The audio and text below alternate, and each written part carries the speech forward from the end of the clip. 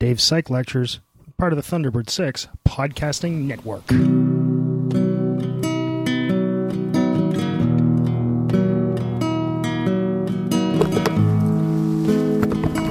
All right, so today we're going to talk about antipsychotic drugs. These are called antipsychotic drugs, well, for a good reason. They control, diminishes, I guess one way to put it, controls maybe a little bit more optimistic. They control, I'll say that though, the symptoms of schizophrenia. They are used for other things as well, and we'll talk somewhat about that, but they're used for schizophrenia. Now, schizophrenia is... How many people here have not taken intro psych out of curiosity? Because I know some of the bio students, for example, haven't. Fair enough. And even those of you that have only taken intro psych, you may not have enough background on this. First of all, schizophrenia is not multiple personality disorder. Multiple personality disorder may not even exist. It's controversial, the idea that you have more than one personality. On the other hand, schizophrenia is a real thing. Schizophrenia, from the Greek, split mind. It's called a thought. It's got a whole bunch of things in it, and it's. I'm just going to say this. This isn't meant to be callous. When you think of crazy, that's schizophrenia. Okay, so there are two kinds of symptoms. There are negative symptoms, and that's typically what a negative symptom is. Means you have less of something than the normal person does. So catatonia, it's being catatonic, right? So that's sort of like rocking back and forth, sitting in a corner, that kind of thing. That's a possible symptom. General social withdrawal is a negative symptom. Less social interaction. Okay, so those are negative symptoms. Those are, you have less of something than people normally have. Okay? Then there are positive symptoms. Positive symptoms are not good. These are having extra things that people don't normally have. And sometimes we may even have some of these things, but we know that they're silly and we let them go. Things like delusions of grandeur. Sometimes we have ideas that we're more important than we actually are. But we don't believe them. Sometimes you might sit there and pretend, in your mind have a little daydream, that you're Captain Apollo flying a Viper against the Cylons. Maybe that's just me. Been watching a lot of Battlestar Galactica lately. But I don't actually believe that Commander Adam is my father, and I'm trying to find the Cylons. Lead us to Earth. I'm just pretending. On the other hand, people with schizophrenia actually believe these things. They believe them to be true. They're called, again, delusions of grandeur. Almost always the delusions are of grandeur. They're not of, oh, I just think I'm a different guy. You know, my name's not really Dave, it's Steve, and I work at Walmart. That's not the kind of delusion people have. The delusion people have is, I'm God. I'm Jesus Christ, I'm Muhammad, or maybe I've been talking to them. And they're talking to me. I'm Napoleon. I'm Joan of Arc. Amen. What often goes together with this are hallucinations. These hallucinations are almost always auditory. They are very rarely visual. You hardly ever hear of schizophrenics that have visual hallucinations, that see things. They hear things, though. They typically hear voices. And the voices that they're going to hear are often God talking to them. Okay? And it is real. If you know anybody with schizophrenia, or you've talked to anybody with schizophrenia, and then they're on their medication, they can tell you that those voices aren't there. And it's not like a little monologue in your head. You know how you have like a running, almost a narration of your life going on sometimes? Like you're walking around in the morning going, okay, now I got to find my keys, now I got to get my wallet, my stuff together. You're not saying it, you actually hear your own voice. But it's your voice. You don't hear, if I don't find my keys, the evil ones will get me. Okay? So, you hear voices typically. They're voices that may tell you what to do. They may tell you that there's a conspiracy out to get you. It goes together with the paranoia. Now again, sometimes we all have these times when we think there's a plot almost. But usually we reject the notion. We say, that's silly, stop being so silly. You say to yourself. These people actually believe, and the most common kind of schizophrenia is paranoid schizophrenia. These people actually believe that there is a plot to get them. It often goes together with the delusions and the hallucinations, because if you're so special, they are out to get you. They are trying to stop you, whoever they may be. You may hear voices of what you think are the voices of other people. You may claim to hear other people's thoughts. Okay?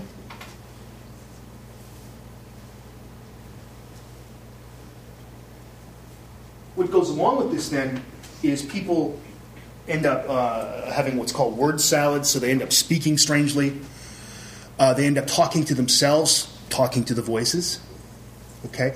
The word salad thing is like they'll just start saying things that are neologisms, things that aren't really words. So again, if you've ever seen, especially in bigger cities, this is prevalent among the homeless population. A lot of people are homeless because of this. It's hard to hold down a job when you don't have schizophrenia under control, right? So it's you'll be hearing. You see people going, that kind of thing. That person probably has paranoid schizophrenia. Right? So you got to remember that person, while they may, and oftentimes that's not officially a symptom, oftentimes people don't bathe. Not just homeless people, too. People with schizophrenia. But an early sign is people that don't clean themselves up very much. And that probably goes in with some delusions and paranoia, The water is full of fluoride. Fluoride was put there by the communists and the Jews. Let's throw the Jews in. Well, there's always paranoid people, but conspiracies there. And the people behind 9/11 and Disney.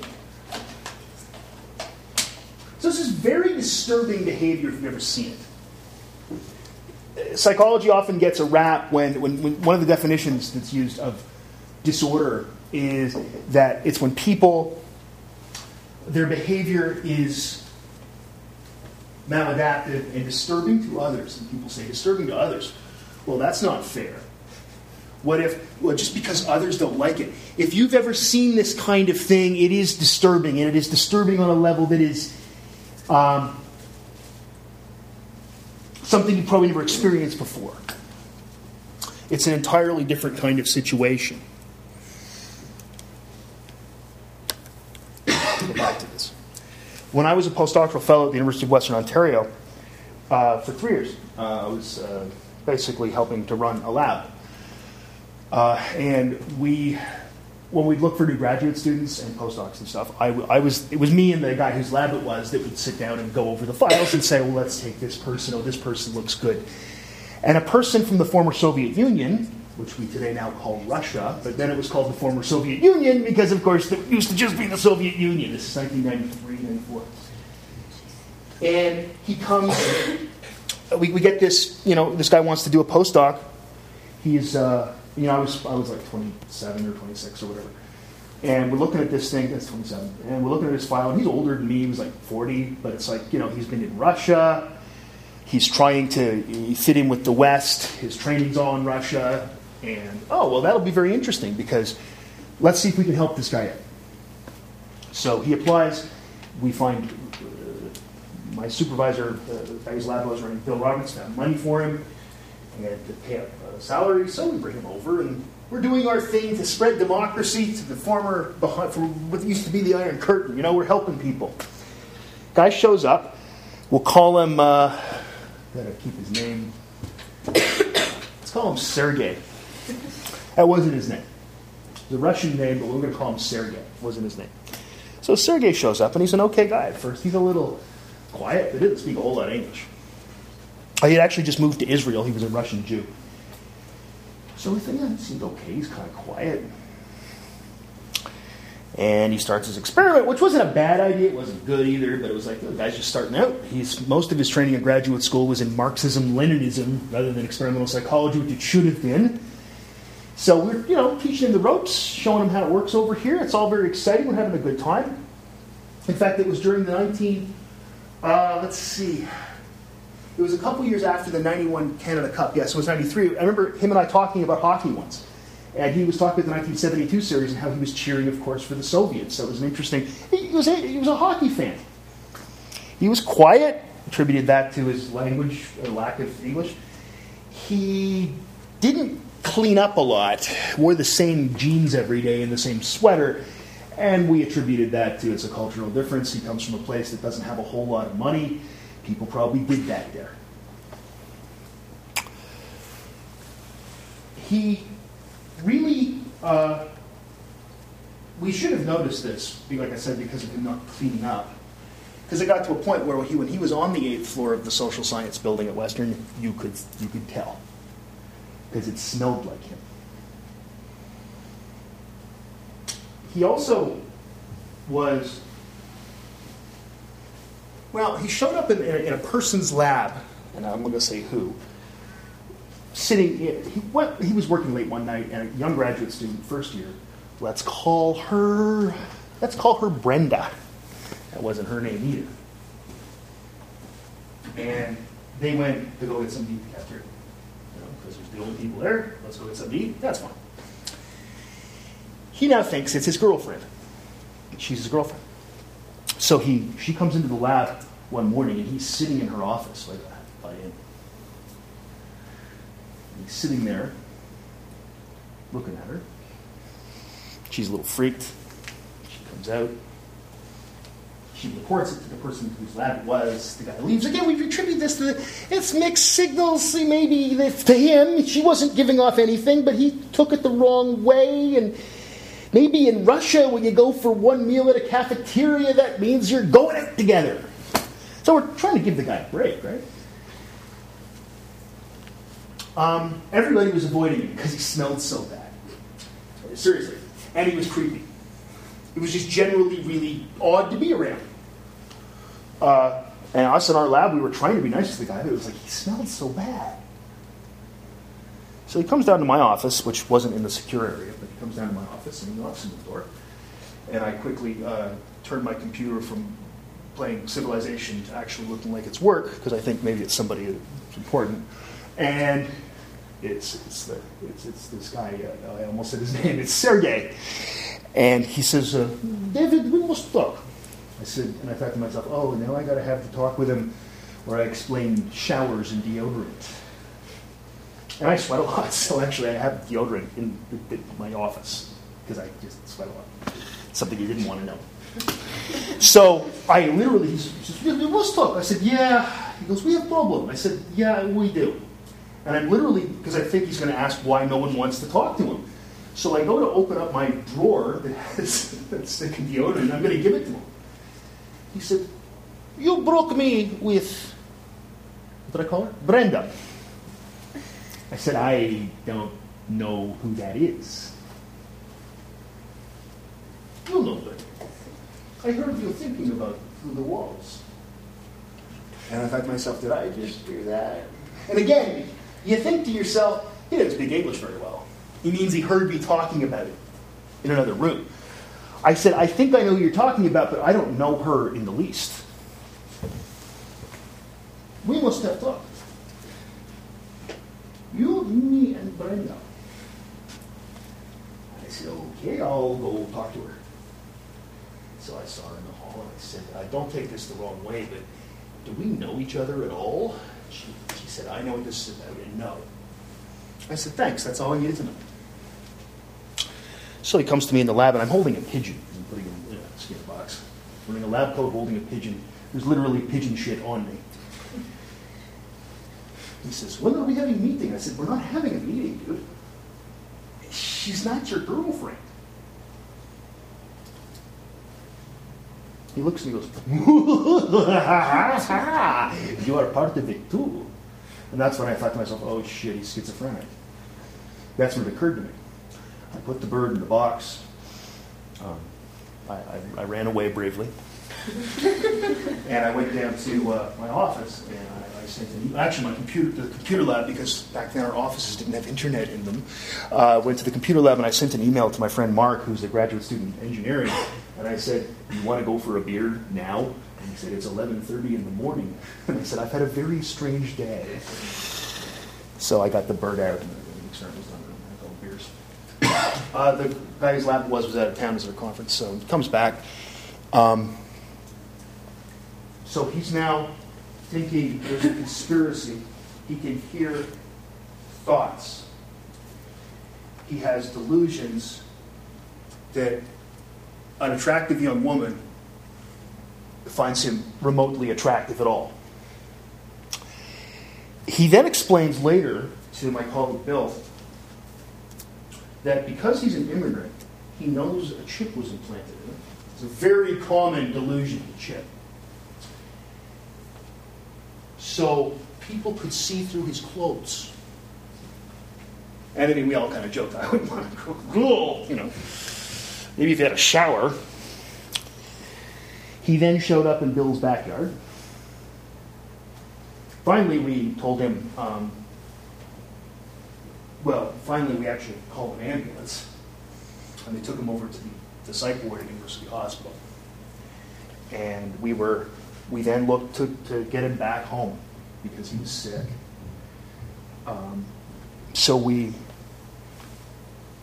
found out his mother's name in Israel at that point. And we called her, and she didn't speak any English. She only spoke Russian, but we actually found a person. Western's a big school. We found a prof that could speak Russian. Turned out it was my old history prof. And he gets on the phone, constantly looking. By the way, this history prof, looked just like Marco Ramius in Hunt for Red October. Just like Sean Connery. Like the same, that Russian hair. It was very cool. Anyway, he looks up and he gets off the phone and he looks at this. Just a problem, I think. Whoa, dude! So it runs in her family, and his family. He was eventually taken on a plane and put back under some of these medications and taken to Israel to live with his mom. And apparently, Bill to this day still gets the odd letter or email asking, when their paper's coming in. And it's like, ooh. So you can see from that story, and I have not embellished it in the least. The only thing I've done is changed a couple of names. That is disturbing to others, and this guy was sick, like literally sick. There was something wrong with him. The nice thing is we actually know exactly what it is. He was diagnosed, by the way, by a psychiatrist at University Hospital as a classic case of paranoid schizophrenia. Okay? Is there any questions about that? I hope that little anecdote helps you understand the kind of behavior we're dealing with here.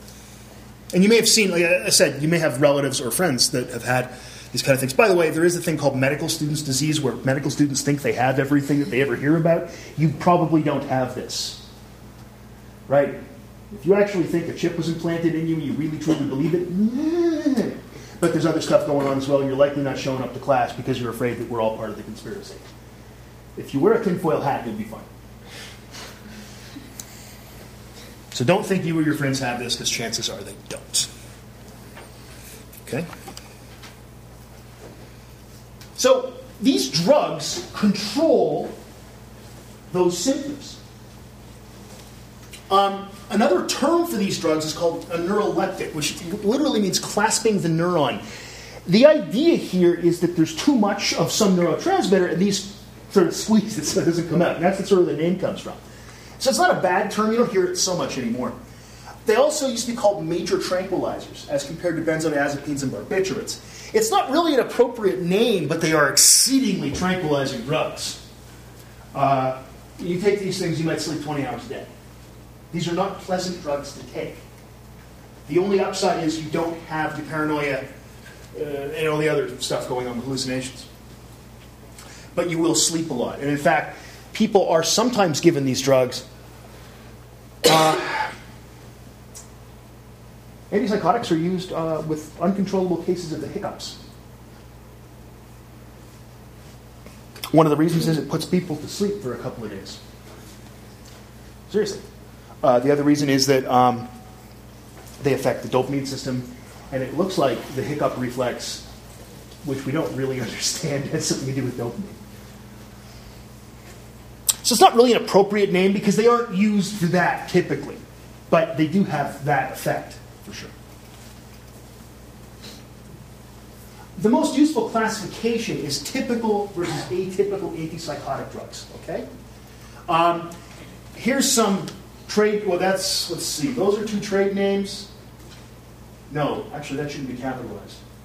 Chlorpromazine, promazine, and haloperidol.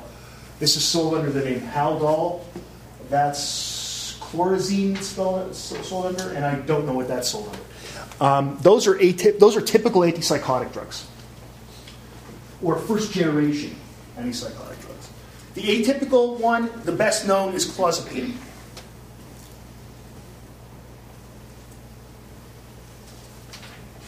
The typical ones pretty much act on the positive symptoms, not the negative symptoms. The atypical ones act on both.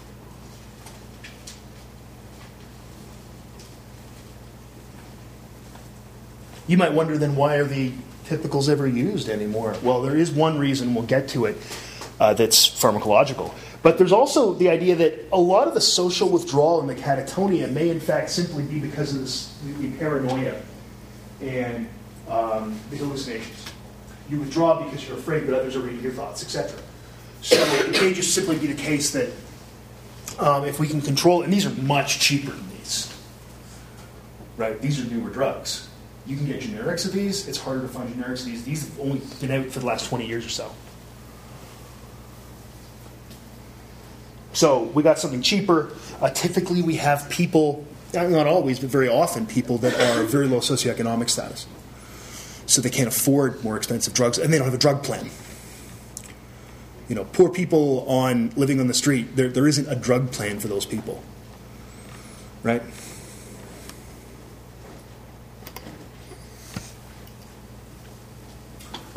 Historically, a guy named Lavally, a French psychiatrist, actually tried giving schizophrenics antihistamines.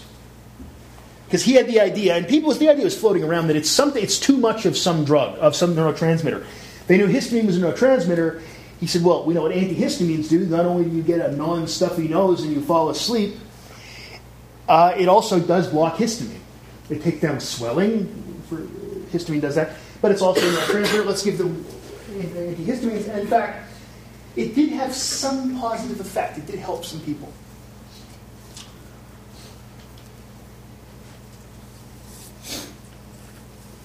When these drugs were developed in the late 50s, psychiatric wings of hospitals started to close. Because it used to be you kept schizophrenics in hospital forever. First of all, schizophrenia doesn't get better. It's not like, I had a little bout of schizophrenia, but I'm better now. I had a touch of schizophrenia over the weekend. Doesn't happen, right? What you have with schizophrenia is something that it's almost always a lifelong condition you control with drugs. So people used to be put in psychiatric hospitals, and they'd be there forever. With ridiculous attempts with things like talking cures to try to help people with schizophrenia. It's kind of hard. The talking cure is the idea of, the classics of psychotherapy. It's hard to use psychotherapy on someone that thinks everyone's part of a conspiracy. Other things have been tried as well. Electroconvulsive therapy, which doesn't help schizophrenia. Oddly enough, does help very severe depression. So suddenly, literally, psychiatric wings of hospitals were closing because all the people were fine. Well, fine-ish. Much better. They could get by. So the way they're administered typically is orally. What do you want? You want a long-time course of the drug. So you want to give a pill. Or by depot injection. This is a newer technique. This is putting a little bladder underneath the skin and injecting it like once a month, and it just goes through diffusion, through osmosis into the bloodstream. The only downside I can see to that is someone that actually often, a very common delusion is that I have something implanted underneath my skin. Now they actually do. And if something goes wrong, they're going to rip it out. I don't know of any cases like that, but that's a fear that I have. These drugs cross all the barriers, blood, brain, placental. They're absorbed very slowly. Happily, this is good. We want something that's going to be absorbed slowly and at a pretty constant, slow rate, because we want something that's going to have a big therapeutic window. And it's completely broken down by metabolism. So once the drug is used up in the brain, it does get broken down. It's not like, say, alcohol where something's excreted, things like that. No, it just gets completely broken down over time. So you can see here, in fact, those are really good qualities for something that's going to be used therapeutically, which these are. These have absolutely no street value. No one's coming up to you on the street corner and trying to sell you crack or clozapine. It just doesn't happen. How do these things work? They block dopamine receptors. Schizophrenia is too much dopamine. Schizophrenia is not that we're just labeling the eccentric, man. Labels disable. No, these are people with too much freaking dopamine. It's really simple. So what would you do in that case? You would block dopamine receptors. It's really simple. Especially the D2 receptor, there are 4 kinds of dopamine receptors. The D2 receptor is the key one here, and they target D2 receptors. In fact, there's a direct relationship between D2 binding efficiency and the ED50 of any antipsychotic drug. And in fact, the correlation is basically 1.00. And I'll show you a graph of that in a sec. I think it's in the book as well. They also block acetylcholine, serotonin, and histamine. Well, serotonin is actually quite similar to dopamine, so that probably shouldn't surprise you. They alter GABA and a number of other peptides. So they work. The reason they work is because of what they do to dopamine receptors, but they have other effects. Okay. They block norepinephrine receptors and cause an increase in norepinephrine synthesis, so it kind of cancels itself out. So they got that going. Here's the graph.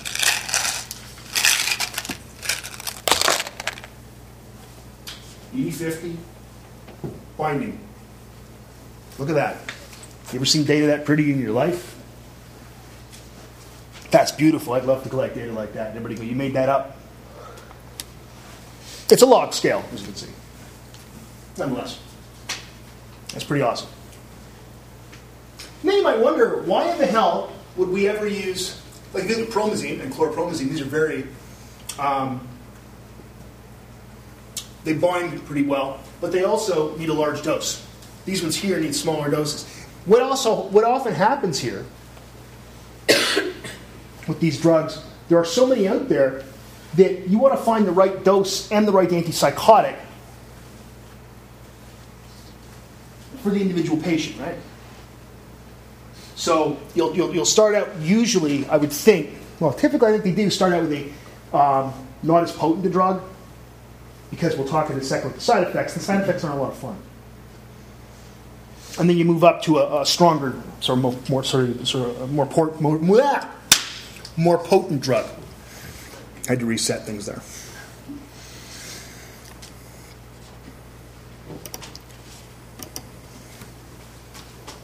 So the key brain regions where these drugs work are the mesolimbic dopamine system, which will tell you something. They block the reward system. This is actually why these drugs are no fun. They actually they take away fun. That's the reward system. It runs on dopamine. We're blocking dopamine receptors in the reward system. You will hear schizophrenics say that sometimes they'll go off their meds for a day just so food will taste good. Just so they'll enjoy watching a television show.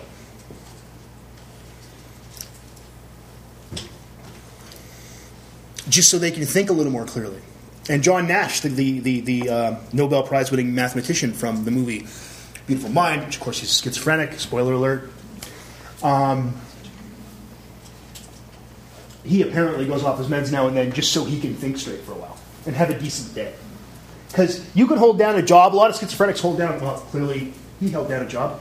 can hold down a job and everything, and be, positive contributions to society, the whole thing. But if food doesn't taste good and you have no sex drive and nothing gives you any joy, and you know what's doing it, it's the pills. Right? Sometimes people are going to go off it. And that's an issue, right? I mean, one of the key things that actually happens with people once they're on the drugs, they've been diagnosed, they get on the drugs, is that sort of group therapy sessions, and one of them is, here's why you have to stay on the drugs. Right? So there's the reward system. It's targeted here. This has always led to my own pet theory of schizophrenia, which I've heard other people say, but I haven't read a lot about it. The idea that this is reward. You're more likely to do things that are rewarding. We all have the odd strange thought, but everything they think gets rewarded. And that's kind of my feeling about how schizophrenia develops, but who knows? Also in the nigrostriatal system, that means black stripes, because when you stain it, when you stain it with silver nitrate, you end up with, you see these layers, these black stripes. And what happens here, what this leads to, is symptoms that are similar to Parkinson's disease. And in fact, Parkinson's disease is not having enough dopamine in the nigrostriatal system. So one of the problems that happened early on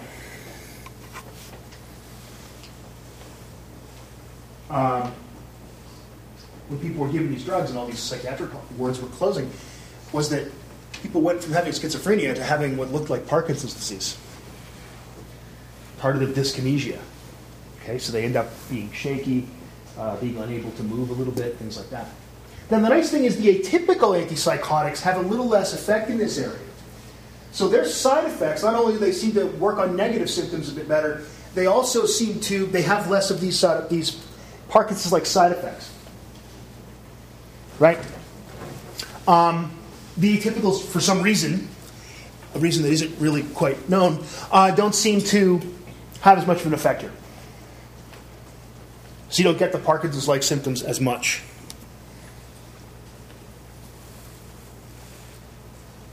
Drugs that block cholinergic receptors, in other words, acetylcholine receptors, stop the Parkinson's-like symptoms. And so atypicals also block the cholinergic system in the nigrostriatal system. So it seems that's pretty good evidence that that's what's going on here. See, it seems to me the ultimate antipsychotic drug would be something you could engineer that would just block D2 receptors outside of nigrostriatal. I would not be surprised if every big drug company in the world was working on that right now as we spoke. Because that would be a panacea. That would,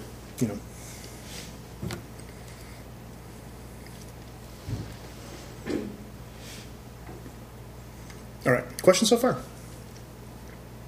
Be a short one today. It's very easy to understand this stuff. Side effects. Parkinson's-like symptoms are probably the nastiest side effect.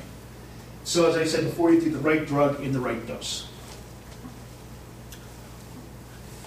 That's me talking there. I've never taken these drugs, so I don't know if it's actually the nastiest side effect.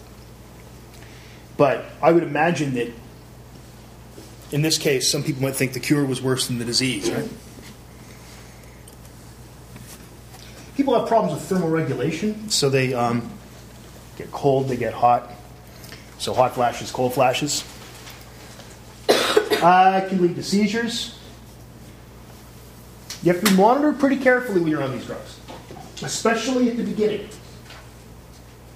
Right? When you go on the drugs at the very beginning, you really have to be monitored. This often happens with any medication, right? Yeah, that's one. So suddenly it's become an episode of House. Is it lupus? Never lupus. It's never lupus, it's never MS. Every episode of House. There was one episode, in fact, called It's Never Lupus, wasn't it? then one day it was lupus. It was really surprising. Anyway. Can you believe that show's going off? It's sad, eh? I think it's sad.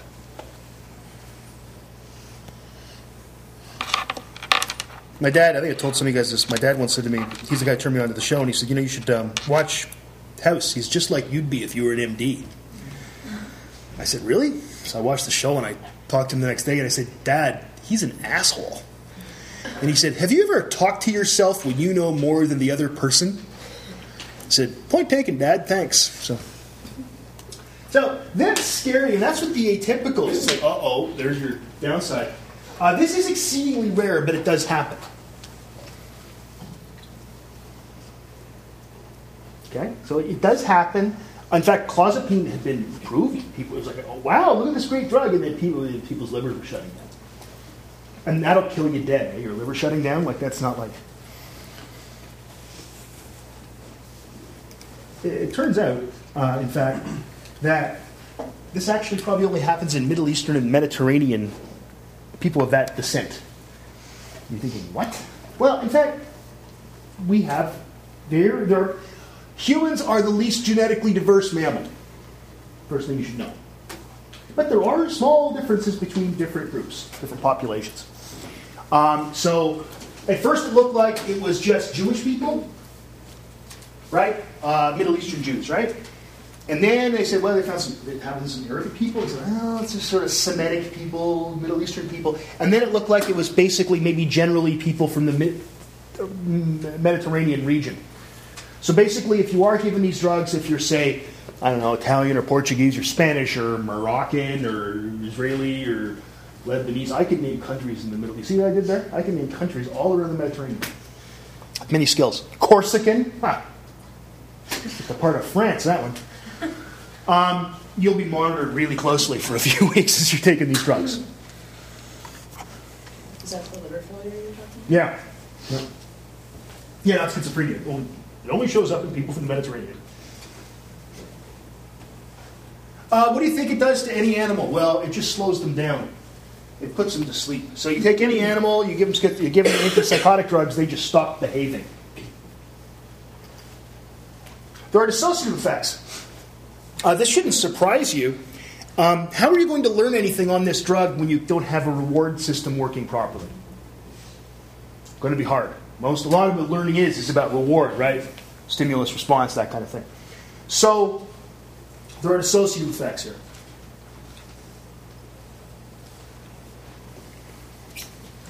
And the other, of course, that also presents a problem therapeutically.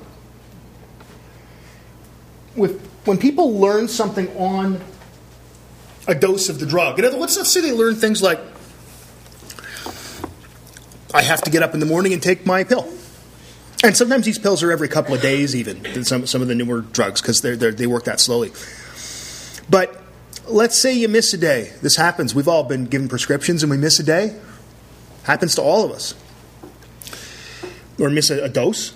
If this is going to happen, but you learn to take the drugs on the drug, then you go off the drug, you're going to have trouble remembering it, dissociative effect on memory, and then maybe you won't take the drug anymore. One of the things that's really needed with people that have schizophrenia, if at all possible, is family support. And the sad thing is here, of course, most people with schizophrenia the majority are of lower socioeconomic status. A lot of them are homeless people or formerly homeless people. They may not have that kind of support. Right?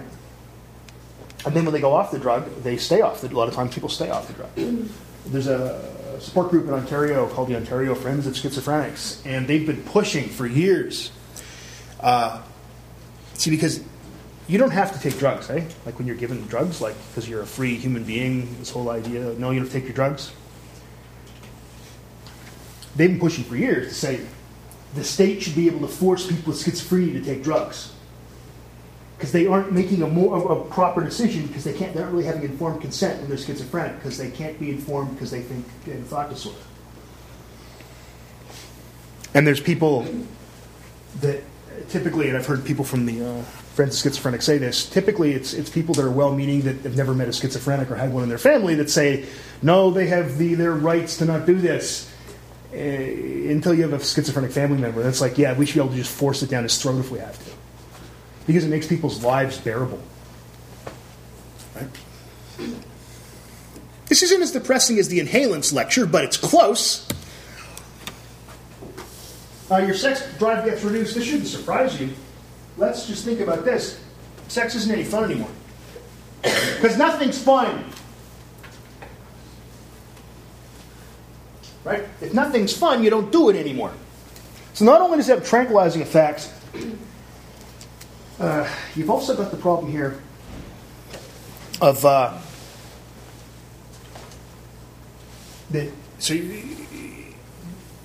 tranquilizing effect. We also have the idea that there's just why would you want to be up anyway?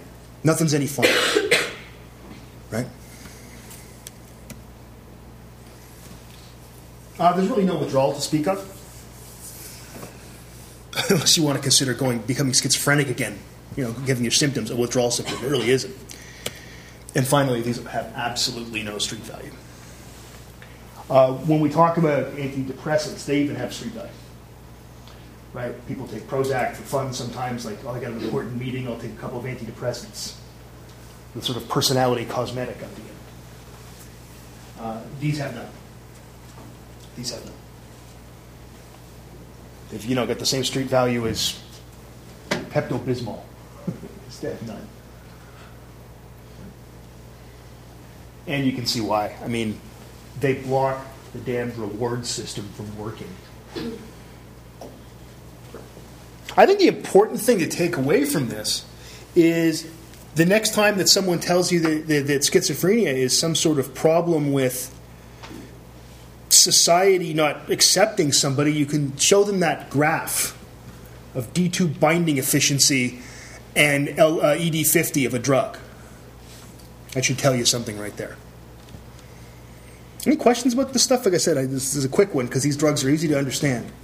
Dave. Yeah, please. 2 things. Yeah.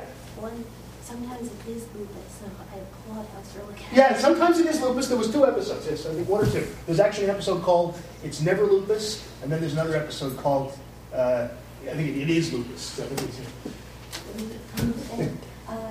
The second thing was, I actually went into the hospital once for a migraine. yeah, And they gave me, one of the things was Antidepressant. yeah. And it was horrible. Like, It's around it was 20 too, drugs a I day. was lying there, and my body was coming off of the bed. Like, my body was twitching so badly. And Yeah. they're like, never take these again. Like, I'll plan on it. Like, it's that. Well, they probably gave you the wrong drug, and perhaps the wrong dose, because what you're getting there is the shaking is a Parkinson's-like symptom.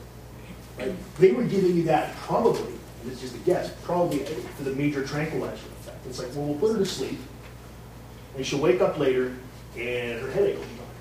And I mean, I know I have friends, a buddy of mine, Ken, has horrible migraines, and I think he sometimes preferred that I just shot him in the head when he had a migraine, because at least he'd be out of his misery. So I think that's why they were thinking. And I do know a person who had hiccups for 4 days, went to the hospital and said, this is just, got to go away. And they gave him, I think they gave him haloperidol. And it did 2 things. It knocked him out for a couple of days, basically. Made him really loopy. And the other thing is that apparently there's a the pathway for the hiccup reflex is dopaminergic. So it's actually, it's fascinating. But yeah, I mean, they are unpleasant drugs to take.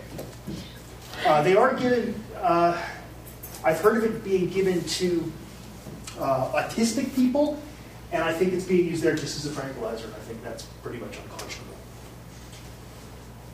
But, other questions or thoughts? What happens if, No, go ahead, Julie, then Alex. what happens people on these medications who drink? Like, is there like can you sort of counter some of the side effects, or is it like? You're probably not going to get a lot of, the thing is, you need more alcohol to get an effect because it's shutting your reward system down in essence. So that would be one potential problem. They might drink if they drink too much. I doubt it's really good to take these with alcohol, but I honestly don't know. It's a good question. But taking any, or even is there anything you can take that would sort of counter some of the effects? Counter the effects of like not feeling anything, like generally taking stimulants and stuff makes you feel. The problem here is that you have to take so much because your reward system is being basically shut down. You have to take so much that it actually could get dangerous. So much to get it to feel good. Right. And of course, part of the whole thing is that like I said, I'm pretty sure that the big problem with schizophrenia is your reward system's always going, yeah, this is true and that's true and everything makes you feel good. Every thought you have. So if you actually kicked it sort of back into gear, I think you'd probably just be countering the effect of the drug and all that other stuff. That's just a guess, but I think it's probably true. Yeah, but I had a family that was on it like just as like a last resort because she had severe nerve damage. Okay. So more like the knockout thing that's what you're saying. And whenever she was on them, you didn't let you say she was less friendly whenever she was on them. So. Yeah, and I mean, people get it's.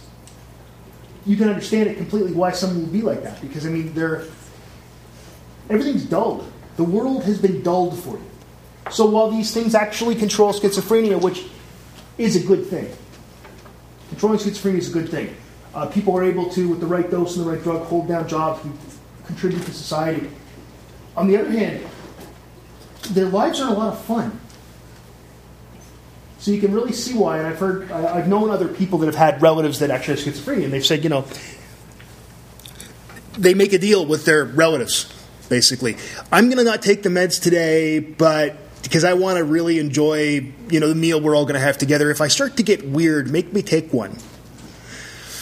That kind of thing. And that's a horrible way to have to live your life. But that's the best we can do right now. If we could just target the D2 receptors just at the right level, and it's going to be different for every person, then maybe I guess eventually we'll get there and we'll be able to control this. I think probably a gene therapy is going to come before we get there.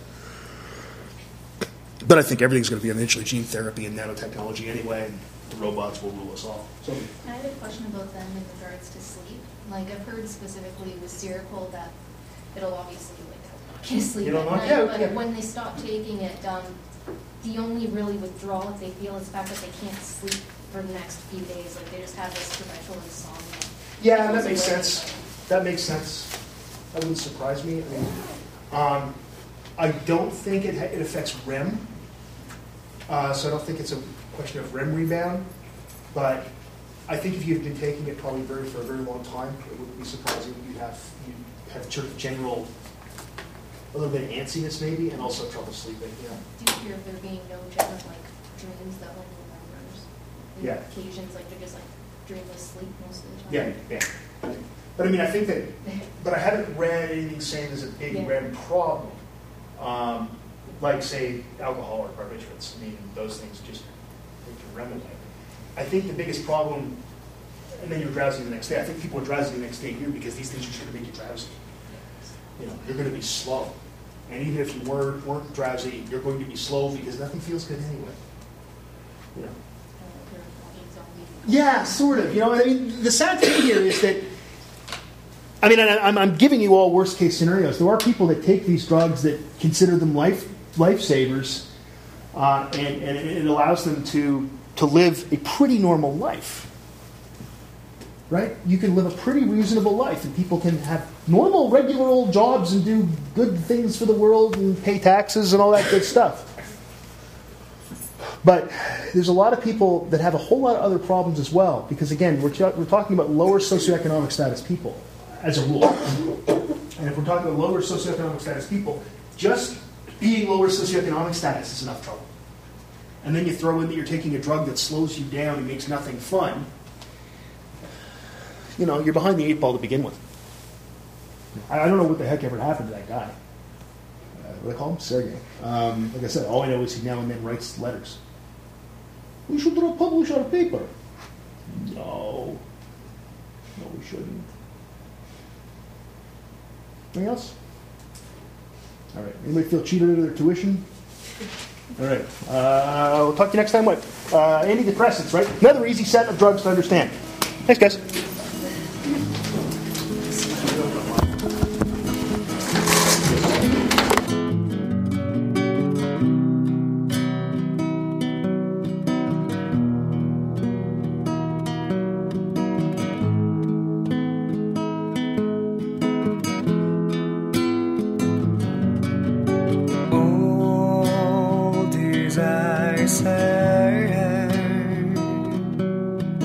Don't leave me in your way.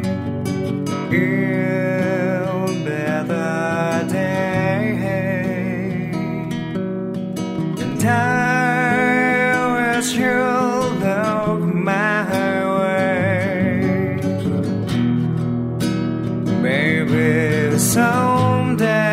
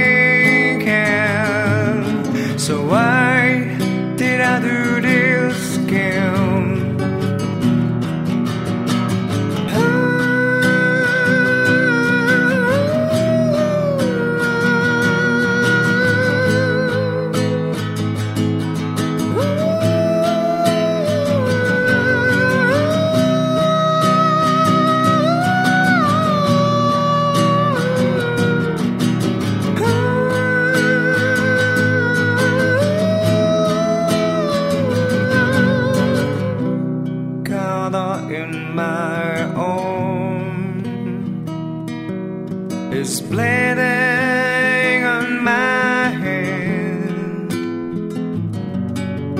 Humans on the edge, they're scared and crying, but I'm a stranger.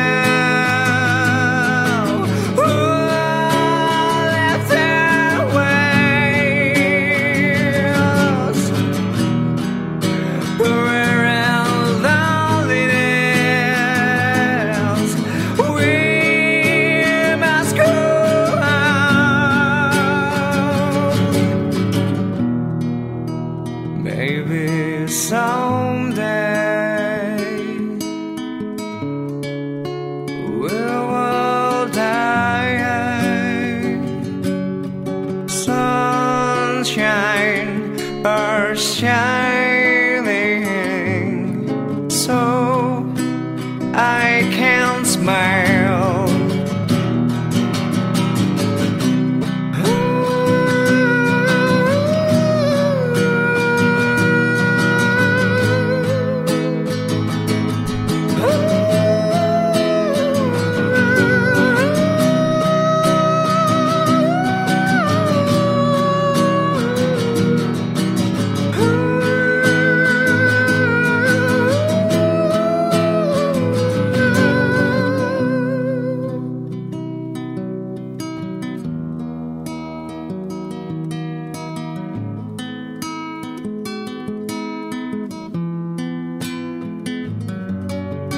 Oh, these I say,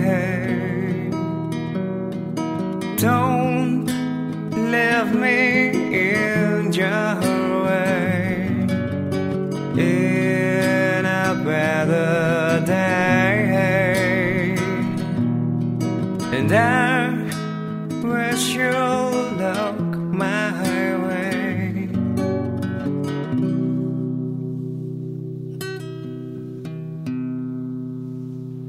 This podcast is released under a Creative Commons copyright share alike 2.5 Canada. Feel free to redistribute the information as you see fit, but please don't make any money out of it. And if you do, you got to tell me, because I'm reserving that right. Giving up all the other ones, including mash it up any way you want, okay? Also, of course, give me attribution. If you want to get a hold of me, my email address is dave.brodbeck, BRODBECK, at algomau.ca. My website is people.auc.ca/brodbeck/blog. Most of the music, all the music's PodSafe, and most of it comes from GarageBand.com or the PodSafe Music Network. See you next time.